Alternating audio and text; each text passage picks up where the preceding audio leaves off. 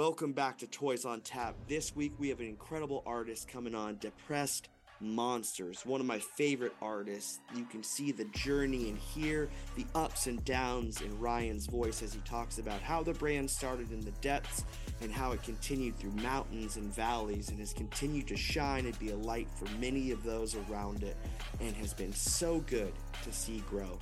If you want to jump on and support this podcast, you can rate and review, like, subscribe wherever you get podcasts. You can throw us a follow on social media at Toys on Tap. Send us a review that tells me how much you love Toys on Tap. Now let's get to this week's episode of Toys on Tap.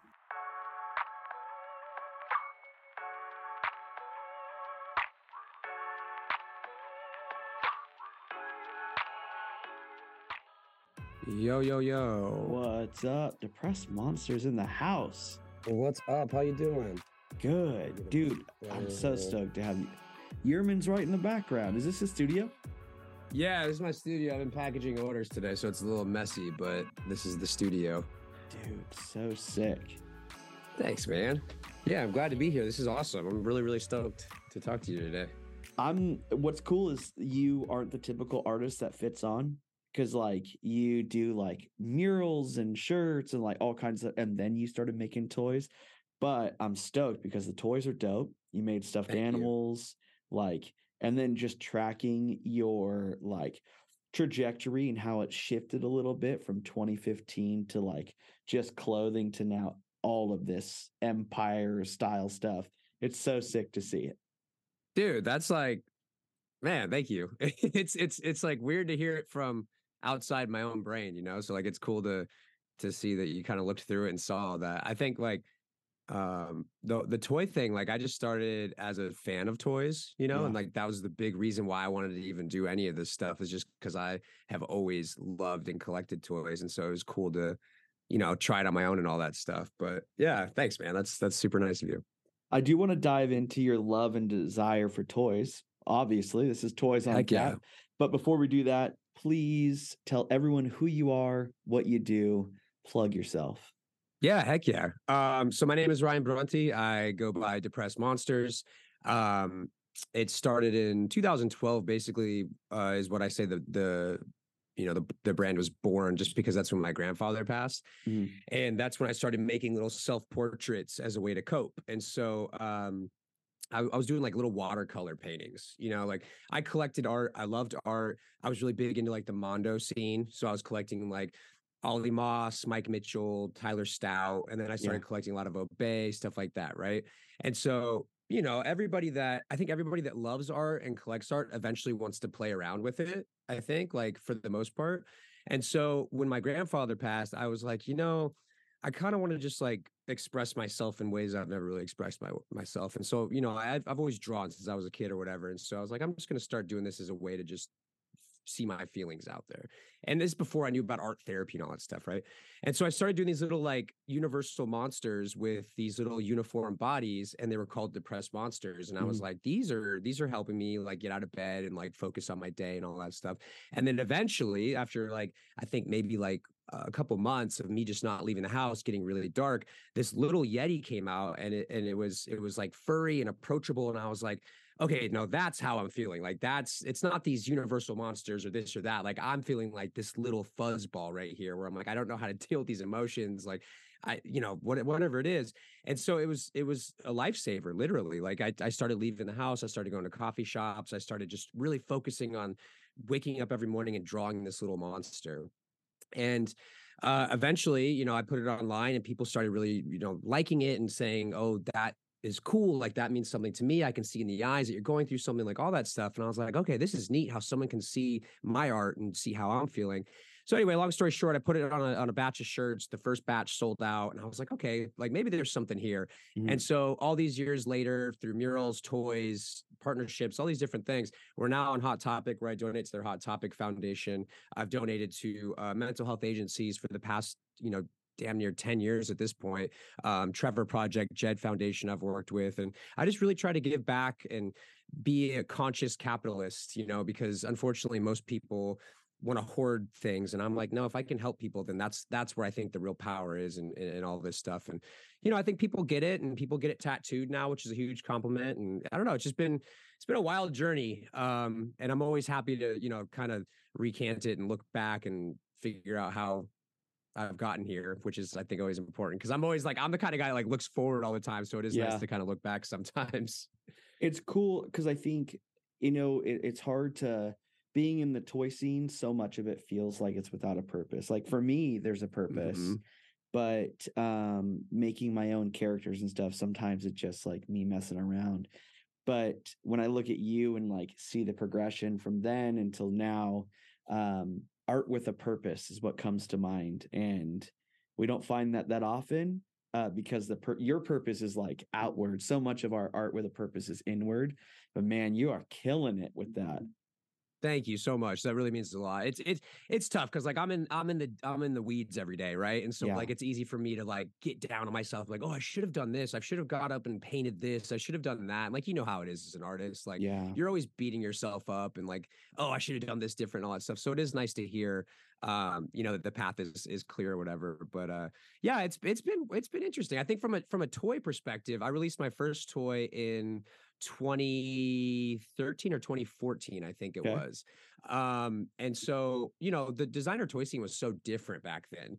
It isn't like this hype beast culture that it is now where, people are collecting things to resell, and like people really just love to buy toys. And I fell in love with that love of collecting. Right. And so, I've always collected toys. I've always collected, whether it's like Kenner Star Wars stuff, or like, I was really big into like just 90s stuff for a long time. And as soon as I went to my first designer con, which was 2011, I exhibited with a friend of mine. We were called the 80s Kids. We did all 80s inspired stuff. And I think 2011 was the first designer con. And so we were just making stuff of like putting pop culture stuff together, basically bootleg stuff, and which is why I'm so ingrained in the bootleg scene. And it was super fun. And ever since that first designer con that I went to, and I just started seeing what the scene was, and just seeing what Mishka's doing, or seeing what, Jerkface or whoever was doing it, and meeting John from Spanky Stokes and like all these different people or whatever, I started realizing just how nice everybody was and how cool everybody is. And I was like, I want to be a part of this. Like, these are my kind of weirdos, right? And so when I stopped doing the 80s Kids thing and I started really focusing on my own character, it was really important to me to get it right. Because if I wanted to enter the scene as a visual artist, I wanted it to be respectful of the scene, and I also wanted to make something that I was super, super proud of. And so I waited, a couple of years before I was comfortable, and I actually worked with there's a really famous artist from, I believe, Singapore, maybe it's Philippines, named Wetworks. And I'm a huge fan of Wetworks. I've always been a huge fan of Wetworks. And he sculpted my first toy. And so it was like this huge win for me where I was like, damn, like I love this artist so much. And like the respect must be mutual because he doesn't really collab with people that much. And so it was really sick to just get that thing in the mail for the first time and go, okay, this shit is real now. Like I'm holding it in like 3D. And I think that's the difference with toys besides like a mural or whatever. Like you get to actually hold it and play with it in the physical space and put it places. And I just think that's so important with art. Yeah, it's cool. On the flip side, it's hard to convince people that aren't in the scene that those toys are art. Like that's the reverse, right? And I have toys in my office. They're like, it's crazy. They're like this, and then I have like a shelving unit behind me that are just resin toys. And it's hard to explain. So I work with teenagers, and they'll come in and they're like, hey, like, what do you do? Do you play with these during the day or? And it's like, no, I don't. But what's cool is that Earthworm Jim figure that's in its packaging, perfect on the wall. I met the guy that sculpted that. And so like, oh, that's cool. So it's like, that's the tie for me is like, this is art, not for you, but for me, this is art. Also nostalgia. Yeah. Oh, we're all victims of nostalgia at this point, right? Like it's almost becoming like this weird, like it's almost like a bad acid trip at this point, because it's like this loop of like nostalgia feeding into it. It's like that snake that's eating itself. Like there's no way to get away from it because now everything being made is based in nostalgia, because it's like I have this I think I said this on another podcast, but like I feel like nostalgia is the most dangerous drug that we have in society right now, because it's not allowing us to push forward artistically. It's not allowing us to create new ideas and have new IPs and all that stuff. Like I can't tell you how many times that I exhibit and somebody comes up and says, "What is this from?"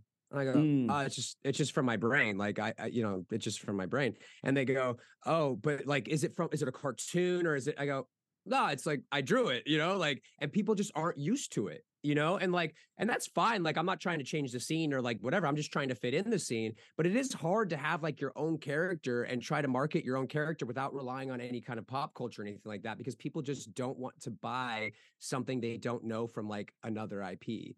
And so it's crazy. Like, I'm doing LA Comic Con in December, and this is my first convention since like Designer Con like 5 years ago.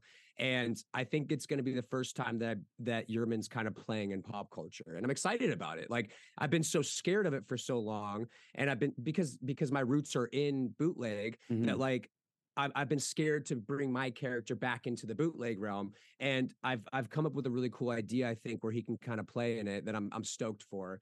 And it's going to be fun to kind of work in nostalgia again, just from a personal like artistic standpoint, just to do at conventions and stuff like that. But I'm stoked on it.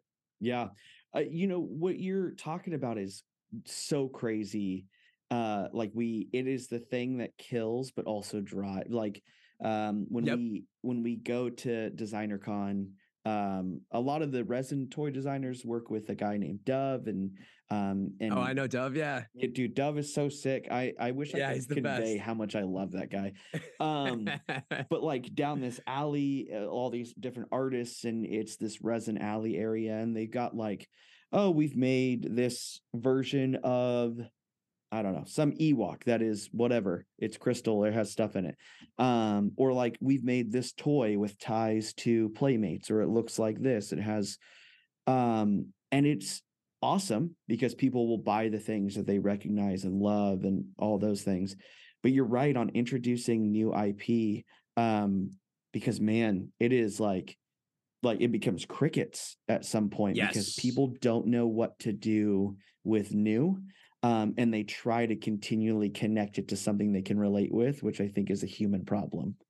Yeah, for sure. And I think it's like a social media problem at this point too. I think that the internet was the worst thing that ever happened to art.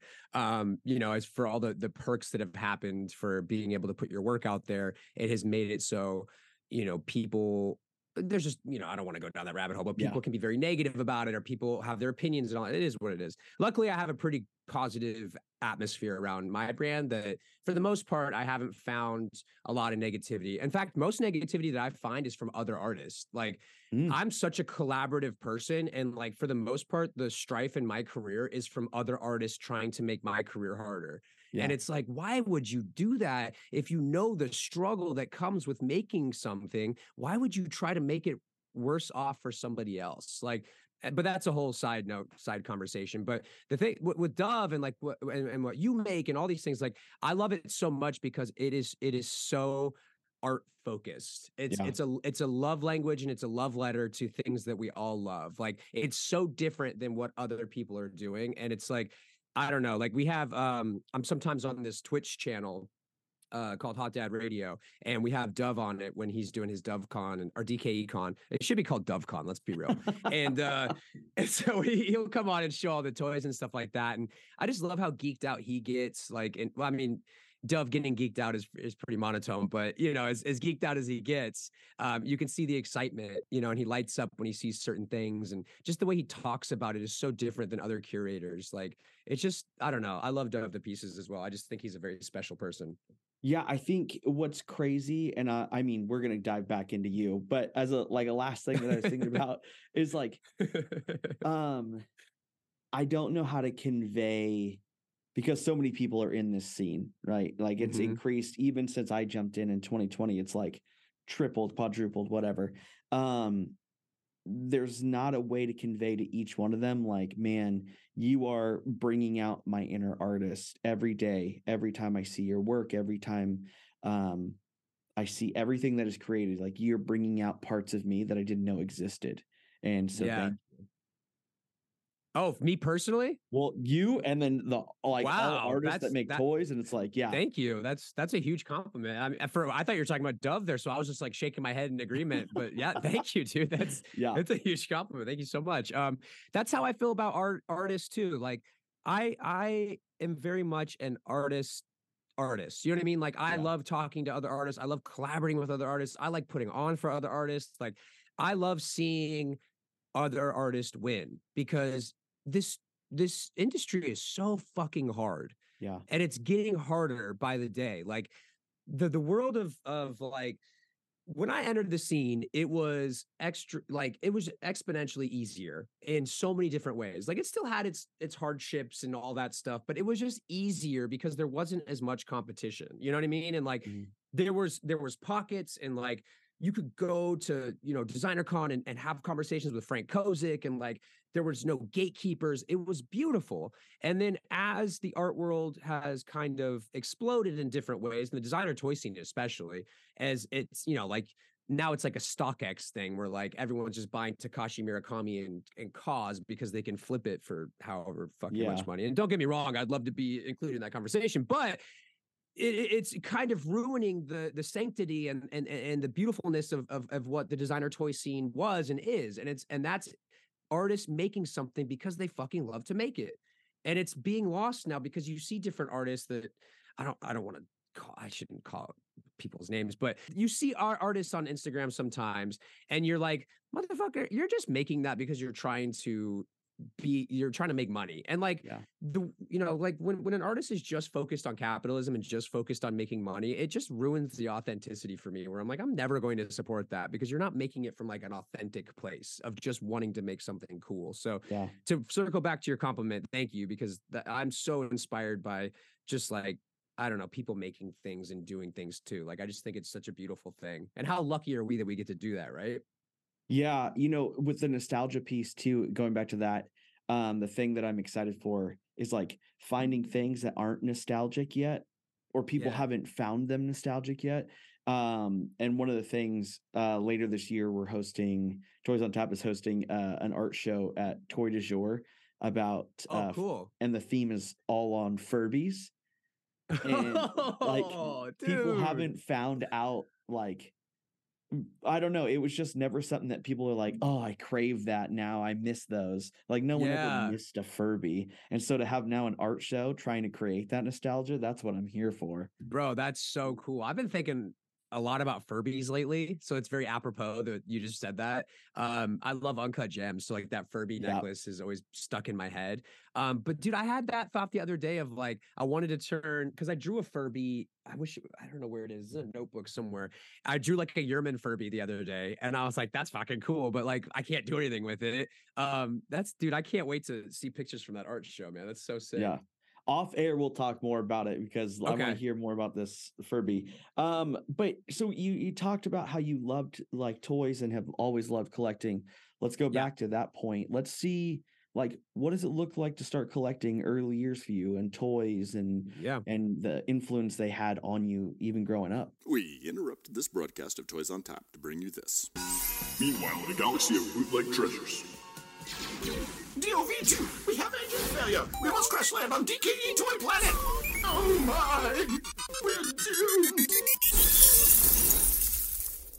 Wait, salvation. Hooray, we're saved, DOV2. Limited edition custom artist-made action figures and DKE toys. Check out www.dketoys.com for a full catalog. Hooray for custom action figures. DKE. Okay, so I think that's like a multi-tiered response. So basically, when I was a kid, I was a collector. Like I've just been a collector since I was a kid. I was, my uncle collected Star Wars toys. He collected heavy metal memorabilia, and so I remember being a kid and just being heavily inspired by that. Like I would buy, like I grew up in the '90s, so it was peak toy making time. I collected a lot of Star Wars growing up and a lot of like comic book stuff. I think we all did, right? And so I still have Star Wars toys from Power of the Force line that I just never opened. And I'm just now starting to trade those into like Zia Records here in town just because I need the space back. And like, they just don't I've enjoyed them enough. It's time to move on and someone else can enjoy them. And so, yeah, like as a kid, just heavy collector, comic books, all that stuff, toys especially were just super inspirational to me. I would sit there and just draw, toy designs and all that stuff. And then as I got older, I graduated college with a degree in marketing. And so I started working corporate jobs and all that stuff. And in my first house that I got, I had a toy room that was strictly just covered head to toe in toys. And at that time, the 40-year-old version had just come out. And that's what my dad called me. Right. And so, like, it was cool. Like I love Back to the Future. I collect a lot of Back to the Future stuff. And so like I had DeLorean stuff everywhere. A lot of like Marvel Legends stuff. So I had like the big like Sentinel, like, with the scene of him fighting the X-Men. And what else did I have in there? I love Hot Toys from Sideshow. I think those are some of the most beautiful toys on the market right now. Right. And then, but now currently, like I've kind of like taken a step back from collecting because I have too much shit. And so I'm kind of going in like a cleanse mode right now where I'm trying to just move stuff to better homes that can enjoy it a little bit more than I can give the respect to those toys for, because there's energy in toys, I feel like. And like, if someone can, have that in their home and enjoy it more than I can kind of give it right now, then I think that's important. So, I mean, I was at San Diego Comic-Con a couple of weeks ago, like I said, and like, I didn't really buy anything. And I was like shocked by that. Cause usually I'm just like, I got bags on bags and bags. Like, I think the only things that I got were, I got stuff like affiliated with the art scene. So I've been wanting an Alex Pardee original for a while. So I splurged on one from Alex, which was cool. Had a little, it's always cool talking to Alex. I bought a Punk Drunkers Funko Pop just because it was like an easy $20 to spend. I think I have the stuff behind me, but yeah, it's like I just try to buy stuff that like supports the art scene at this point.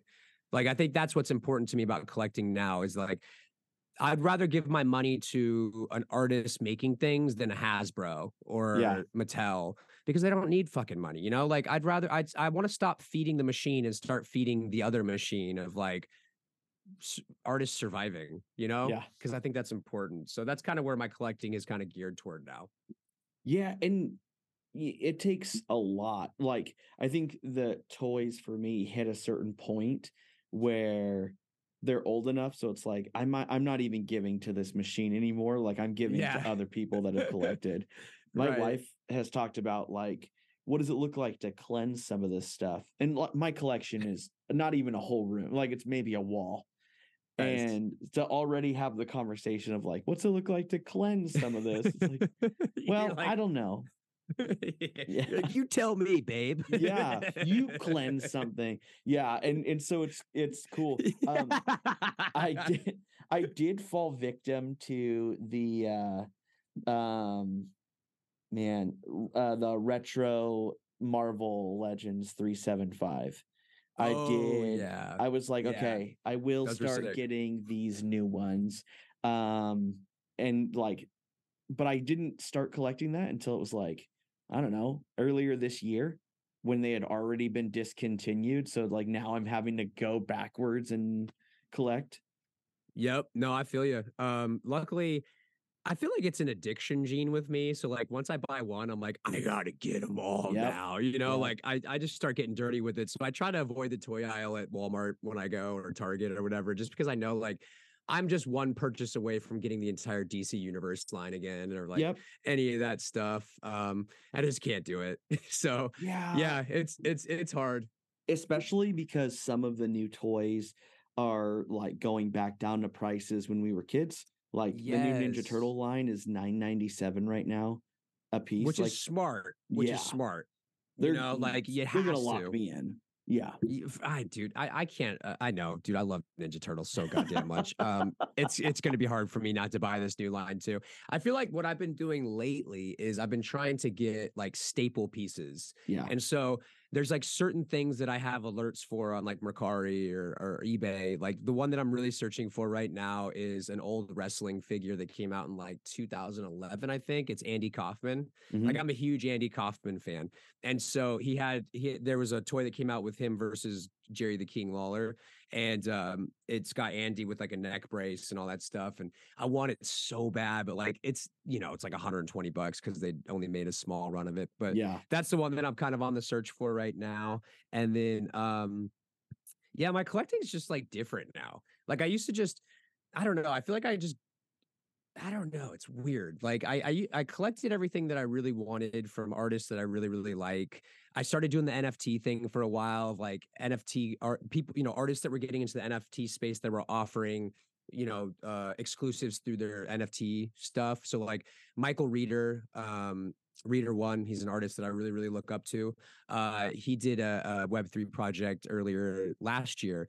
And if you collected 10 of them, then he would send you a 1-of-1 print signed. Ooh.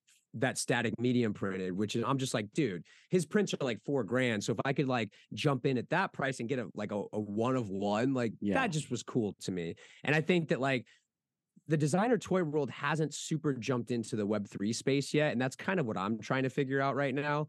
I have a generative project that I've been working on for like 2 or 3 years, and the art's all done. Now it's just like trying to put a team together to like do it right. Cause I just don't have the time. Like I'm one person running a lifestyle brand, and like I'm so ADHD that like, as you could probably tell from this conversation, where I'm just like jumping everywhere.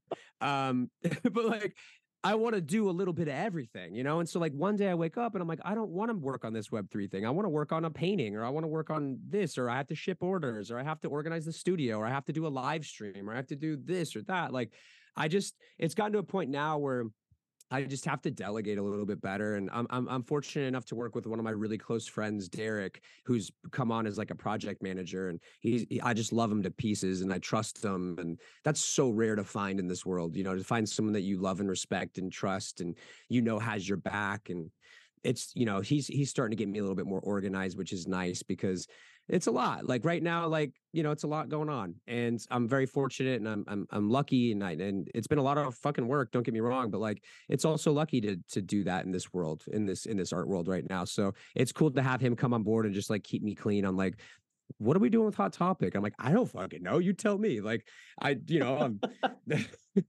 I don't know. I just draw stuff. I just work here. Like, that's my new mantra. Like, I just work here. Yeah. Just let me draw cool stuff, and like, please just help me on the rest. So it's been cool. Like, bless up. Shout out to Derek. What a good man. It's you're trying to quiet quit from your own company. Yo. Shit, dude. The way you just said that's hilarious. Yeah, I've done that.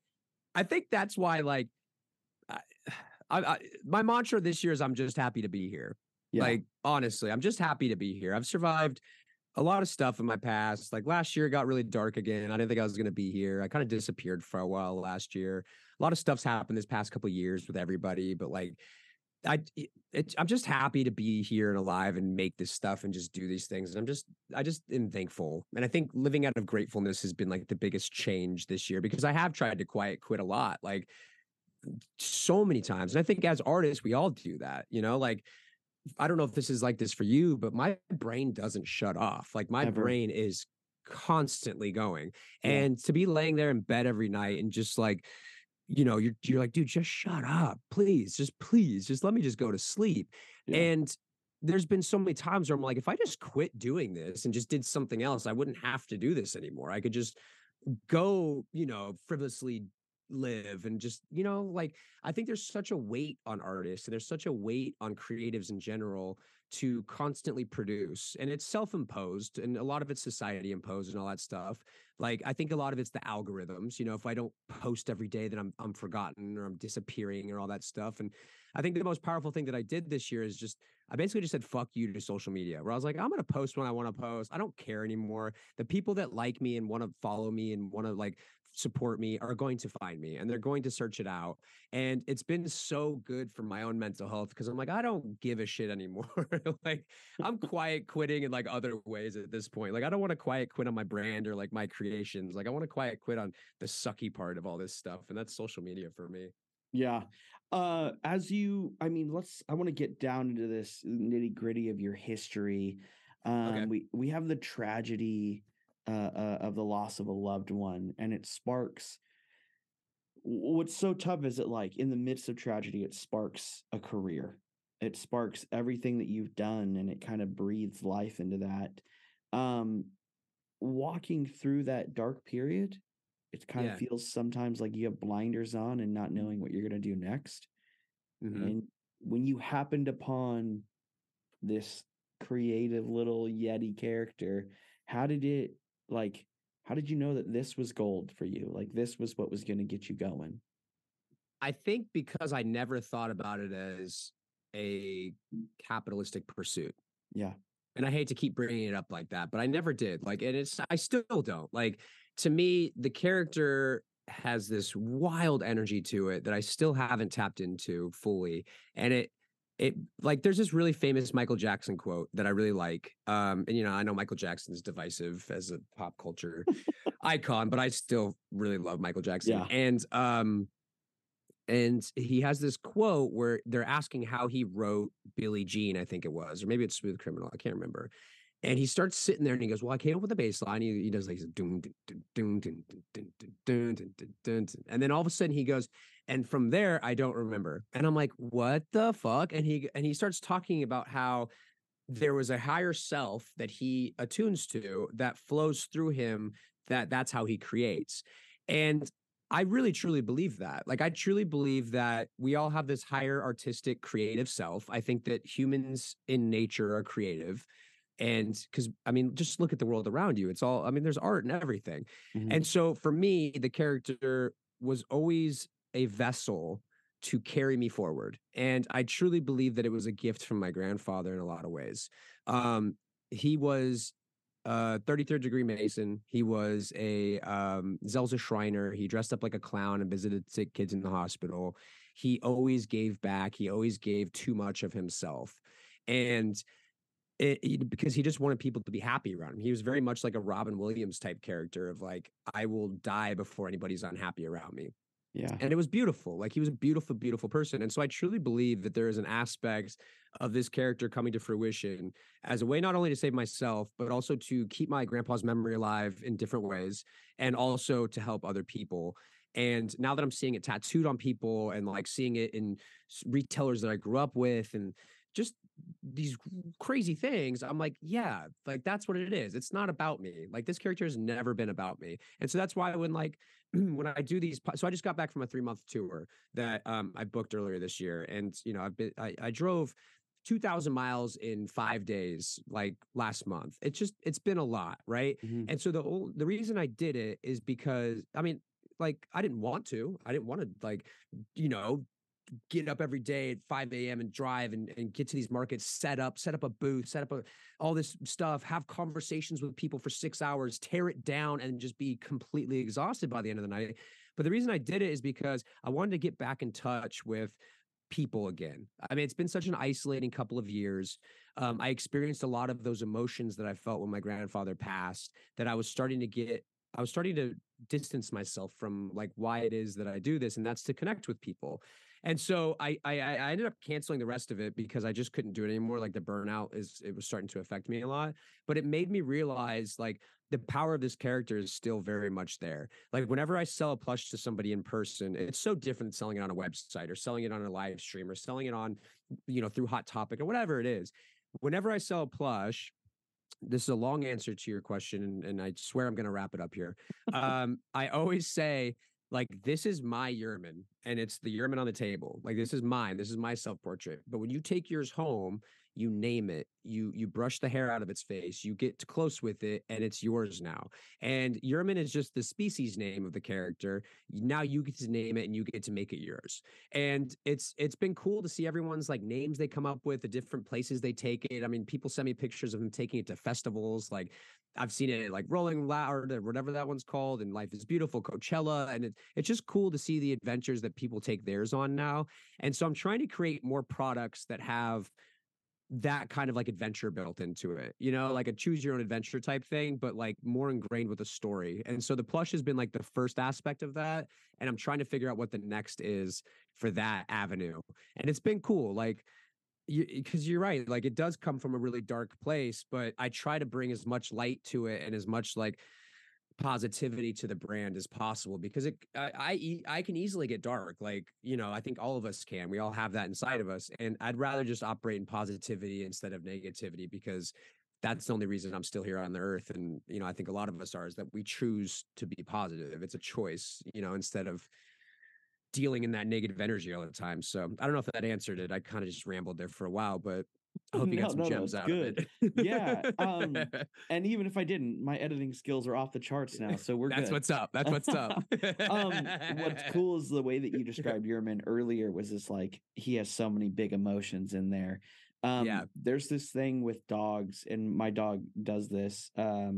If they have too many big emotions, they'll go grab a stuffed animal or something and bring it to you. It's not for you. It's just they got too many big feelings. And so then they like shake and so like Yerman already connects to like my dog who's like getting older and never dying, but he's getting older.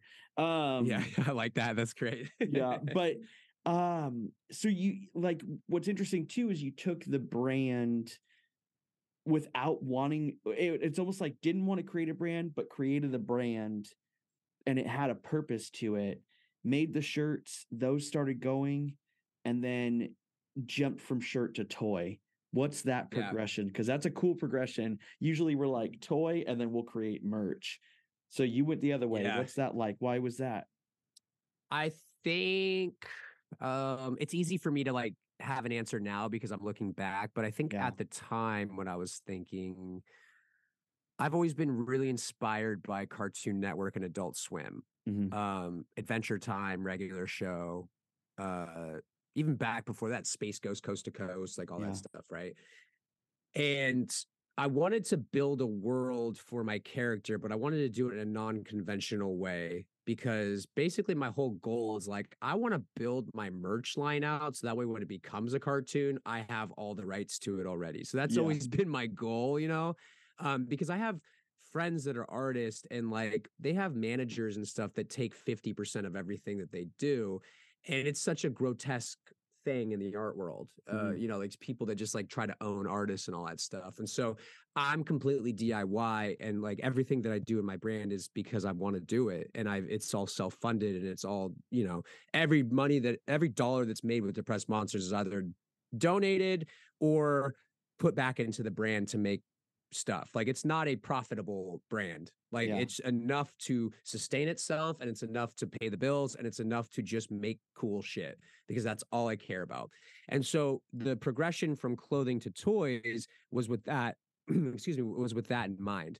Was cool, I just got a partnership with Zappos. We're now on Zappos. So now how can I turn this money into something that I want to make? Okay, cool. I'm going to pay Wetworks, you know, thousands of dollars to sculpt this, and then I'm going to pay him even more thousands of dollars to produce these, and then I'm going to sell them. I remember the designer con that I presented those at. I sold one. Oh, like that's how crazy the toy world is. Like even back then, I put all this money into it and I sold one of them. And I was like, okay, this is eye-opening. And like, it was one of those things that I just believed in it so much that I was like, okay, I sold one. I know I can sell more. I think I had a run of 30. And I was like, fuck, like this is so much money. What am I going to do? Blah, blah, blah. The other thing too was that when he shipped them to me, I think like 25 of them were broken when I opened the box at Designer Con. So I was like, you have to be kidding me. Like this is just one hit after another. And so I remember that Designer Con, I was just like so in the red. And so I was like, shit, what do I do now? I think the beautiful thing about sticking to your guns and sticking to and just not quitting is that eventually they sold out. Like, don't get me wrong, like that was a really cool milestone. But I think the coolest part is that Thursday night, 7 p.m. YouTube Live, it's Toys Alive! Toys Alive! Toys Alive! Toys Alive! There's way cool artist unboxing. Accounts under 1,000 followers. Art out there for $30 or less. Collector spotlight. Current and upcoming shows and drops. Giveaways. Short chats with artists. And news from the hood. 100% indie all the time. That's Toys Live. Toys Live. Thursday nights, 7 p.m. PST, YouTube Live. Like people. So when the pandemic hit, I started doing live stream selling, and I started selling on different apps, like, you know, like these Whatnot apps and all that stuff. I started selling on one called Pop Shop because Designer Con was on Pop Shop. And I got lucky because I did a late night show and no one else was doing a late night show. And I had a couple of those left over and I sold those things for maybe 120. During the late night show, people were buying them for hundreds and thousands of dollars just because like everyone was like stuck inside and they were finding out about the story of the brand. Some people had known the brand, they didn't have a chance to buy it before. And so it started becoming bidding wars. And it was really surreal for me because I was like, holy shit, like this toy that didn't sell out or that I sold one of when I released it, because I just held on to a couple of them of the run, have become like this different thing now. Because one, it's for two reasons. Like Wetworks has become highly collected. You know, he's one of the most respected toy makers in the game, in my opinion. Him and Quicks are like eye and eye to me. And then two, people collect my stuff differently now.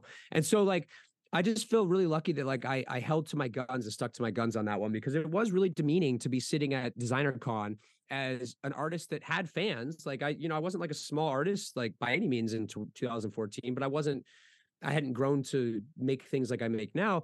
But also just to be sitting there and seeing other people selling is always really demeaning, because you're like, well, what's wrong with me?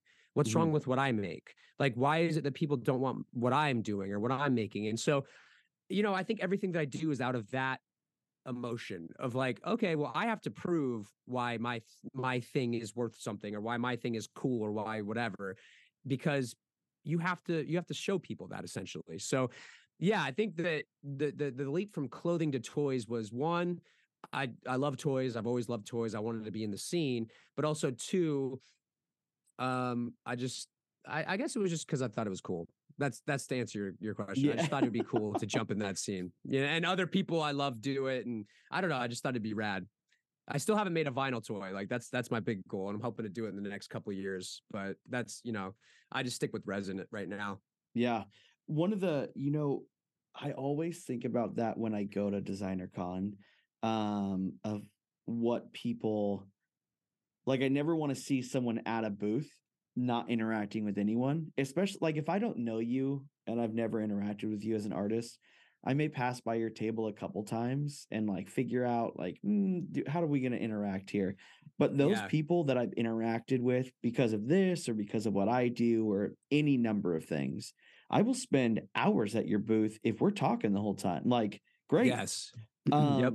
And we're going to talk about how rad your stuff is, because it's just about how much I love you and your art. I always do fear those moments of like walking by one and they're just sitting there like waiting for someone to engage. Like, let me be that person.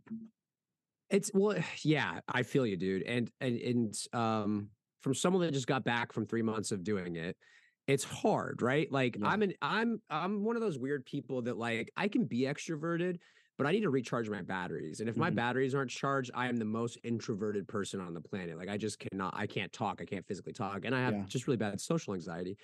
And so I think a lot of it for that first year that I did that with my own character was that I didn't have a friend to rely on to be the salesperson. I was the artist and the salesperson. And so it's hard because like, you're sitting there and you're being completely vulnerable by putting something out that you made and that your heart and soul is in, and then you have to sell it.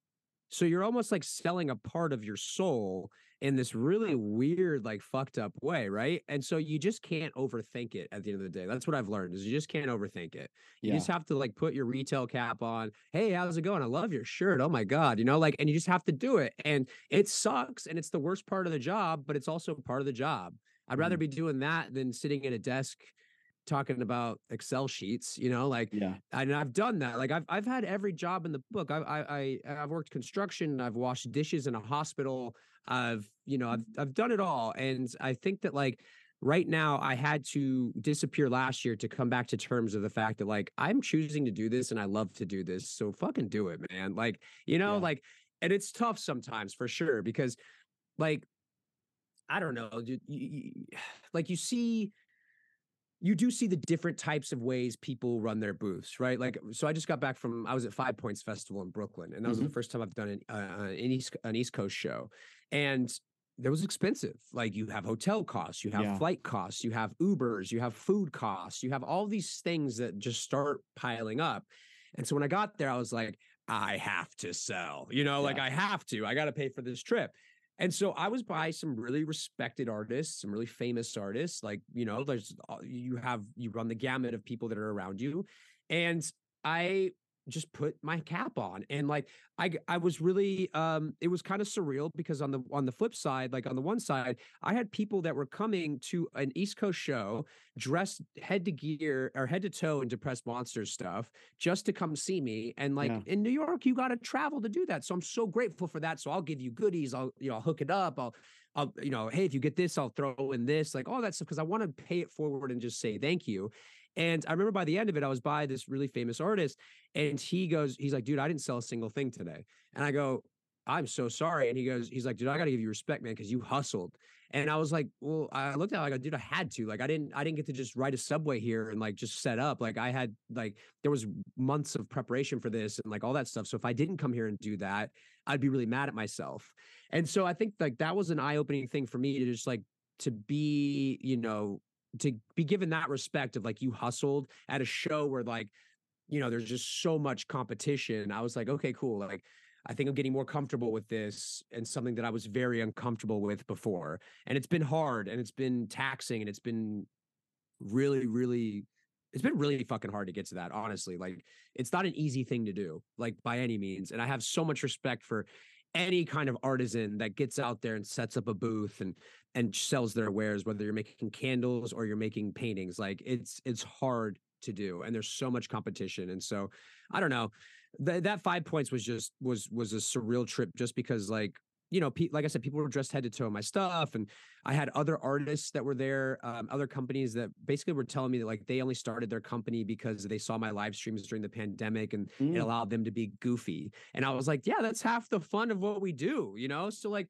it's just cool to see how my little character, that for me is just, I look at this thing and I'm just like, that's just me, like it's just, that's all it is. And for other people, it just has grown to be something else entirely. And it's something that like, I don't take lightly, and I try to put the necessary respect on and try to pay it forward where I can. So it's been a wild year, like for sure. This has been one of the wilder years for the brand, of just like growing and developing and being more comfortable in my own skin. Yeah. So I mean, in how the brand has developed, you started, you did toys, you moved up, and then different brand deals, and now working with Hot Topic. Like, what's this like birth and blooming of Depressed Monsters in the corporate sector now? What's that like? Yeah. I don't think that I'm giving it the necessary attention that it should, honestly, because I'm such an anarchist at heart. Like, I grew up listening to like Chumbawamba, which are like the dopest anarchists in the world. Or like, I love the Sex Pistols and the Clash growing up. Like, I come from such a punk rock culture that like, I don't give the necessary attention to this stuff that it needs to. And that's why I'm so happy to bring on a project manager, because I'm like, okay, cool. Now like I can be my fucking weirdo punk rock self and like have the help necessary where it is, right? Like it's surreal. Like, it is weird to see something birthed out of, surviving suicide to be on Hot Topic now in weird ways. And like, it's cool. I mean, everything had a path, right? So I told you I came from corporate. So I worked at Zappos for 7 years. And I was the only employee that was on the site as a vendor. So like, I was an employee at a company and also a vendor of the company. And so I had this weird double hat thing where they're like, hey, dude, you can't work on this shit during work hours, but if you want to like moonlight it, more power to you. So I was basically for 5 years there, working 9 to 5, coming home, working 6 to 2 in the morning, just building this brand.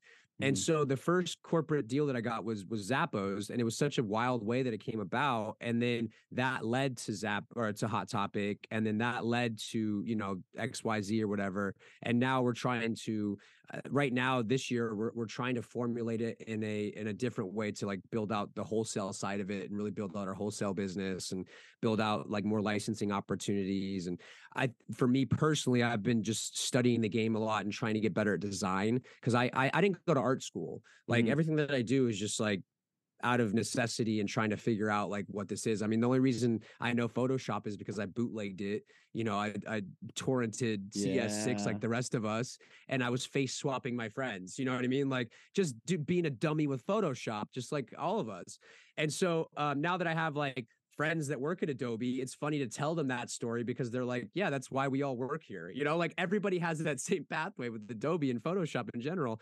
And so I'm trying to really take it seriously now and just figure out like, what is my style with graphic design? Because I never got that opportunity to learn it. And so I've taken a step back where I'm not doing murals as much anymore. I'm not doing, much of anything else rather than just designing things in Photoshop and trying to get really good at that. So then that way I can kind of carry the brand forward in that way. Yeah. It's funny that you said the CS6 thing, because I for sure torrented the hell out of that. And Hell then, yeah. but then the fear was like, I couldn't let it ever try to connect to anything because once it updated, it's over. It happened to me one time. I had to find another torrent. Yeah, I remember updating it and it was like, guess what? This program no longer works. I was like, fine, it's fine. I know. I mean, and now it's like, it's at the point now where it's like, okay, I'll just pay for it. Like if I'm building, like I built my brand on a 2010 MacBook that barely worked and torrented, versions of Photoshop. Yeah. And then I didn't buy my first real MacBook until 2019, I think. And I was like, I should probably do this. Like, I should probably just like pay for Photoshop and pay for a MacBook and all that stuff. And it's just been funny to see like how hard I made things like in the developmental stage. But I think it's also, like I said, coming from punk rock culture, you have a lot of DIY, prove it to myself, emotions tied to it and all that stuff. Yeah. And so that's the whole reason I got in a van and did this tour this year, because I always was jealous of like, my other friends and bands that got to go on tour. I never got to do it. So I was like, cool, now I've done it. Now it's time to get back and like drive the business in different ways. So yeah, it's been a learning process this year for sure, of like what I want to do, what works, what doesn't work. And it's always a learning process. It's always, that it's always fighting with yourself and trying to figure it out. The trajectory of this podcast has been awesome, but we're headed towards mental health stuff. And I wanted to give enough time because I want to know, like all your ties to that and why that's like the big thing that we're like partnering with and stuff. But before we do that, tell me about this tour. Okay. How big was it actually supposed to be? And then when did burnout start to set in where you were like, this can't happen? Yeah, great question. And yeah, I definitely do want to talk about the mental health aspect of it for sure, because that has actually changed a lot for me too, personally. Yeah. So like, I think that's something I haven't really been able to talk about publicly.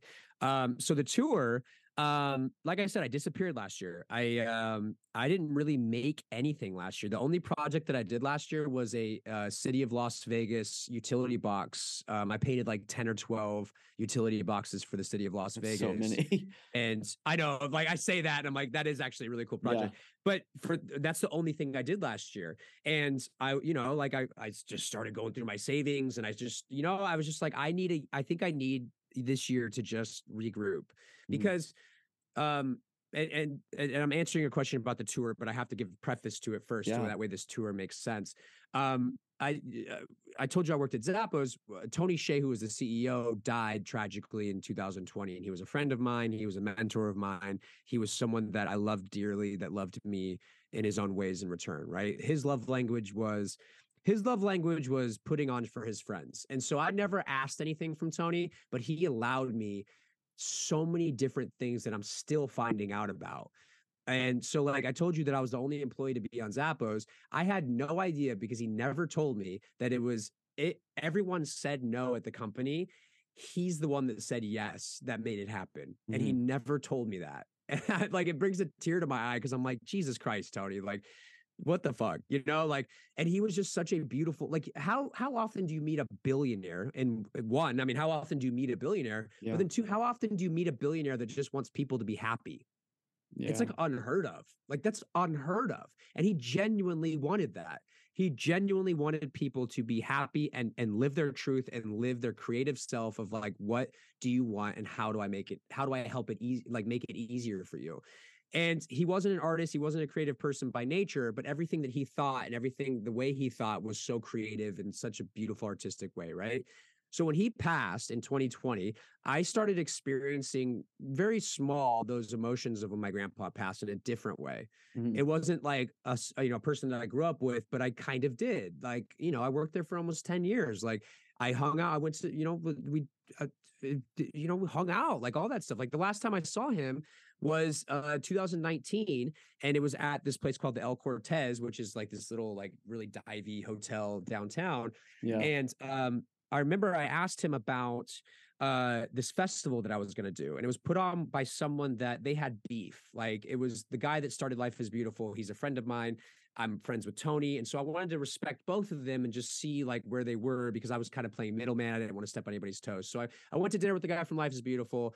He told me the full story of what happened. I was like, man, I am so sorry. Like, that's crazy. So then the next night I was with Tony, and I was like, hey, like I was out with him, and I just wanted you to know, like, there's an opportunity for me to do something really cool, but like out of respect, do you think I should do it? And even though he had all this beef or whatever happened between them, he just looked at me and said, is it good for you?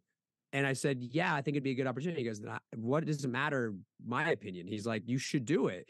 And I just looked at him and like I had tears in my eyes, because I'd never really told him how much he meant to me. And no one ever did, because he was an intimidating figure by nature, with, like when someone's that powerful or has that much money or whatever.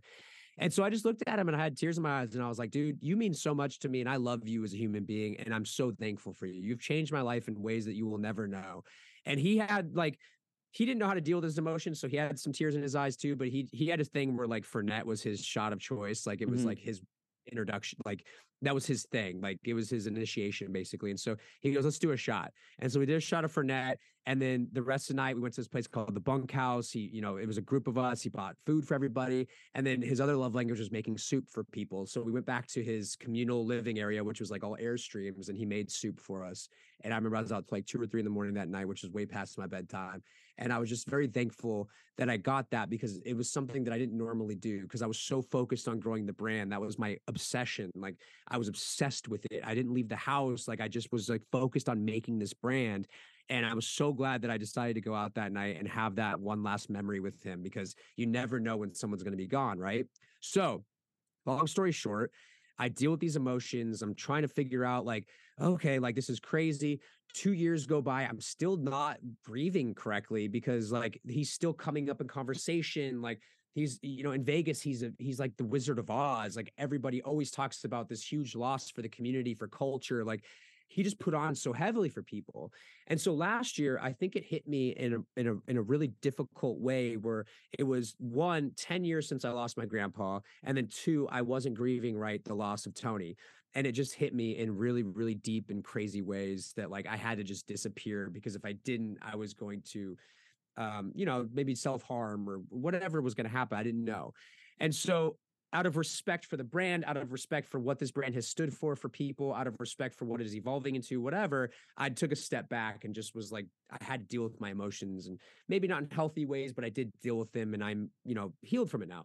So then this year, this has been a rebuild year for me. And I know from like a social media standpoint, it doesn't look like that. From a social media standpoint, you just put the highlights, you just put like, the positive.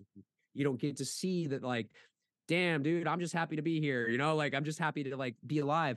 And so this year, during the beginning of it, I was like, all right, it's crunch time. Let's do it. I started working 16-hour days again. I started just like getting back on the computer. I started studying design. I started studying all these different things. I started figuring out what I wanted to be as an artist this year. And I was approached by this NFT project called the Not Okay Bears. And they asked me if they could use the name for us to do a co-event called Depressed and Not Okay. And I was like, usually I say no to things like this, because there's just so much things like this now. There's so many wellness events. There's so many things of people. It's almost like snake oil salesmen now, where it's like people are always like, come to this event, you'll be healed. You'll be, like, come talk about your depression. And I was just like, I was careful. I was trepidatious about it. But after talking to them more, I realized that like their project stands for autism acceptance, and that's very important to me too. And so I was like, cool, you can handle that side of it. I'll just talk about my brand and what we've done. And like, I never claimed to be anything that I'm not. And so I just know that like, you know, my brand stands for this because I've experienced this, and people get their own attachments to it. People get their own experiences with it. It took me a long time to realize that and figure that out. So long story short, that event happens. I set up a booth for the first time in damn near 10 years, and people just were like happy to see me. And I was like, oh shit, like I'm happy to see people too. Like this is so different. And so because of that, I went home and I was like, I'm going to book a tour. And I was like no one tells you can just book a tour. Yeah. You can do it yourself, you know, like you can do it yourself. Like you don't need to rely on anybody else. Like you could just do it. Like you could, if you want to go do something like book a tour, then you can do it. So I started just doing a lot of research. I started figuring out what was coming up. I started just applying to everything. I just started figuring out like a schedule, and I started hitting like, I did a First Friday here in Vegas for the first time in May. And it was the first time I had done one in since 2011, 2012. And right away, people were coming up like, "Oh my God, you did the utility boxes, you did the murals, you're on Hot Topic, like all this stuff." And I was like, "Shit!" Like people remember me. Like I disappeared, but it doesn't mean I disappeared from other people. And that's a powerful thing to experience, you know, like to feel like you have left people physically or emotionally or spiritually, and then to be seen like that was eye-opening for me, where I was like, oh shit, okay, I'm an idiot, I'm looking at this all wrong, like let's go, you know. And so from that First Friday, I then I was accepted into like I said, Five Points Festival. I figured out a really cool San Diego Comic-Con schedule, which I just got back from. I did my first signing at San Diego Comic-Con, which was, like I said, just surreal. Had a line around the booth. I sketched for a full hour that I was allotted. I also, because of the writer's strike, artists of my caliber were given more opportunities, which was cool. So like I got to like walk a red carpet for the first time, like give interviews as an artist. Like that's unheard of. Like that stuff does not happen unless we're in this current climate of like, you know, writer strikes trying to get their fair pay and stuff. And so it's just been like this really wild whirlwind of 3 months where halfway through, I started realizing I was missing out on like personal things, like birthdays. Like I missed my mom's birthday for the first time because all my family's in Vegas. And like, I don't know, like my mom's my world, you know? So like, I don't want to miss my mom's birthday. Like my parents are getting older. I love them. Like I want to spend time with them. And I started missing like, you know, events with friends. And like, I was on this crazy week where I had 4 events in 1 week during 4th of July week. And that's the week that I told you I drove 2,000 miles.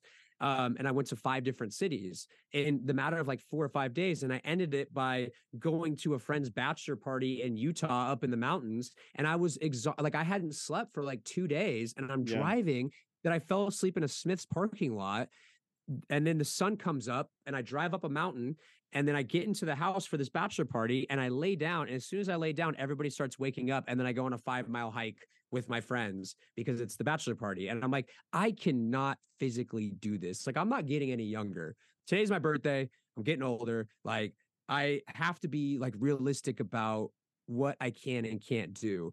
And so I remember that weekend, it was this beautiful weekend with like my high school friends that I've known for 20 years, like just one of those like really special moments where you look around and you go, I'm really blessed to know these people still, and that they still love me, and that I, you know, like that's a rare thing. And so I came home from that and I was like, I can't do it. I can't do it anymore. And so I was supposed to go on tour with Hawthorne Heights and Sayacen and all these like emo bands, and it was going to be really good for public outreach, but I just realized I wasn't ready for it, that I'm not ready for the emotional turmoil that comes with it. And also from a booth standpoint, I have some work to do on my booth that like I'm going through a full rebrand right now, that I had to be honest about it. Opportunities like that will always be there, but like I won't always be here if I keep, you know, working like that. And so I just had to be really honest about it. And I hate saying no to opportunities that I truly believe in because I think they're rare, but like even more rare is being able to even get up in the morning. So I don't know, like I just had to be honest about it. And so this is, I just canceled it last week. I canceled the rest of the tour.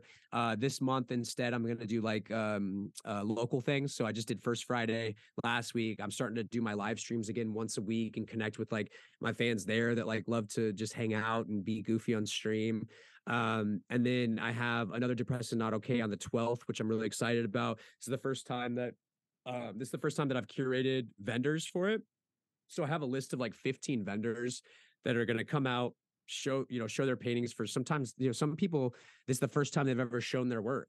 Yeah. And that's like, I want to be there as a guide almost, to be like, hey, this is awesome. You're doing awesome. Let's, like I have another event, please come out to the other event. And I don't charge them. Like it's a free, if I can offer that as like a free thing to do, just so you can make money off your art, cool. Like that's what I want to be for cultivating culture here in Vegas. Cause that's really, really friggin' important to me because nobody else is doing it. Like Vegas is such a town devoid of culture that like, if I'm not doing it, then who is? Then who's going to step up and do that for other artists? Cause no one did it for me. I wish someone had helped me in that way. So I want to be able to do that for other people because I think it's important. Yeah. Which, man, thank you for telling me all that. And it's your birthday. You did this interview on your birthday. Happy birthday. I mean, thank you, dude. I mean, this is the best birthday present I can get. I love doing podcasts, and I've been looking forward to speaking with you, and it just kind of worked out that it was today, which is nice. Yeah. It's crazy, one, to hear that you were going to go on tour with Seosin and Hawthorne Heights. Like the emo inside me from when I was a kid. I remember seeing them at an underground show venue in Fresno, California, and not knowing who the hell they were, and seeing them, and then all of a sudden buying their first albums, and it was like, what is happening here? It was cool. That's so sick, dude. Yeah, I mean that music's really important to me. I think the first time that my eyes opened to the brand was I was hanging out with Burt McCracken from The Used. Mm-hmm. I had a friend that used to go on tour with them and make clothing for him. And so he was always gracious enough to be like, hey, Ryan, come hang out with us. And I was like, okay. And so Burt like kind of became a friend. And I have a picture of us together where he's wearing a Yerman shirt. And I was like, damn, like this band saved my life in college, literally. And now I'm like, I get to just be around him and like be backstage with them. And like, it was just surreal. And so that was kind of like the emotions that I went into with this, where it was like, cool, now I get to be a part of the experience for other people, finding emo music or enjoying it and all that stuff. And I was really excited about it, but like, I'm just not ready for it right now. And it sucks. Like, I wish I was. Like, I have an email right now in my inbox where it's like, I might like, I'm like going back and forth on it where I'm like, should I just do one of them? Should I just do one of the dates? Like just experience it. And I'm like, I just don't know if I can. Like it was supposed to be like a 10-city tour with them of like, I think we're going to like Ohio, Tennessee, California, like just all these different cities. Lake Tahoe was one of them. And I just, it just got to a point where I couldn't do it. Yeah. Well, if you do one show, make California the show. Make Southern California the show. It was Silverado, California. You know where that is? I don't know where that's at. Is that Southern California? No, I don't. Yeah, I didn't even look at I don't think so either. I'd never heard of it because I'm a West Coast guy. So like, I know California pretty well, and yeah, I've never heard of it either. But I don't know. I want to so bad just because that music's so important to me. And plus, it's like all bands. I think Alkaline Trio's playing it. Bad Religion's on it. Like all these bands I just grew up worshiping, skating to and stuff. Like I don't know. It's tough. It's really tough to say no to an opportunity like that because I feel like what I'm trying to rebrand Depressed Monsters into just falls so much in line with that culture and emo music in general that I'm like embracing it more because I think I've just been so isolated in the approach that it's like, now I know what to kind of tie the horse to and be like, no, like I have an emo brand. You know what I mean? Like it is an emo brand, even from the designs or the look and feel or just me as a person. Like that's what it is. And so that was the whole idea with it. But yeah, I don't know. Maybe next year. I'm hoping next year. Yeah. And this fits right into the conversation going towards the mental health side of Depressed Monsters and really the purpose that you've kind of given this and built into this brand and Tell us a little bit about what that's like. Like, what, open up about this, how these are so intertwined, this mental health thing and Yerman and how it all works together. I think it's been, for me personally, it's been a journey. I kind of got thrust into it. Like, I'm not gonna lie, I kind of got thrust into it. The whole reason this brand exists is, well, one, I already told you because my grandpa, but the only reason it exists as a brand is because I put my story on a blog post that I think is still up. And it was basically just detailing, like, hey, I know you bought a shirt of this character or you've seen me posting about it, but like, this is what it actually is. And I detailed the story about my grandpa in like this really long blog post. And people just like were so supportive and just like, holy shit, I knew something was like with it, but I didn't realize like the depth of it, right? And so it was crazy to just be like, okay, you know, this was scary to do, but I put the blog post out. Like, I'm glad people are being kind about it. And then all of a sudden I get a call from the Jed Foundation and they go, hey, we saw your blog post. Someone shared it. We saw it. We want to invite you out to craft your story into a motivational talk with the Moth. And I was like, damn, dude, like I listen to NPR all the time. Like, I love the Moth. Like, that's cool. And so I was like, all right, cool. And it happened to coincide with a work trip that I was already taking for Zappos. And so I was like, okay, I'll just double it up. I'll stay an extra week, do the Moth thing, then I'll go do the work trip or whatever. And so I remember this was 2014, 2013, maybe even before that. I can't remember. Everything kind of like is lumping together at this point. But I remember it was the winter time and I didn't pack right for it. So like my shoes were like, I wore like Roches. Remember like the Nike Roches, like mesh shoes or whatever. Everyone's like making fun of me. They're like, dude, you're slipping in the snow. I was like, I don't know what I'm doing. I'm from the desert. And I remember being just so scared and so intimidated, but also like feeling like, okay, this is my grandpa. Like, this is my grandpa laying out a path for me, I feel like. So I'm going to take this seriously.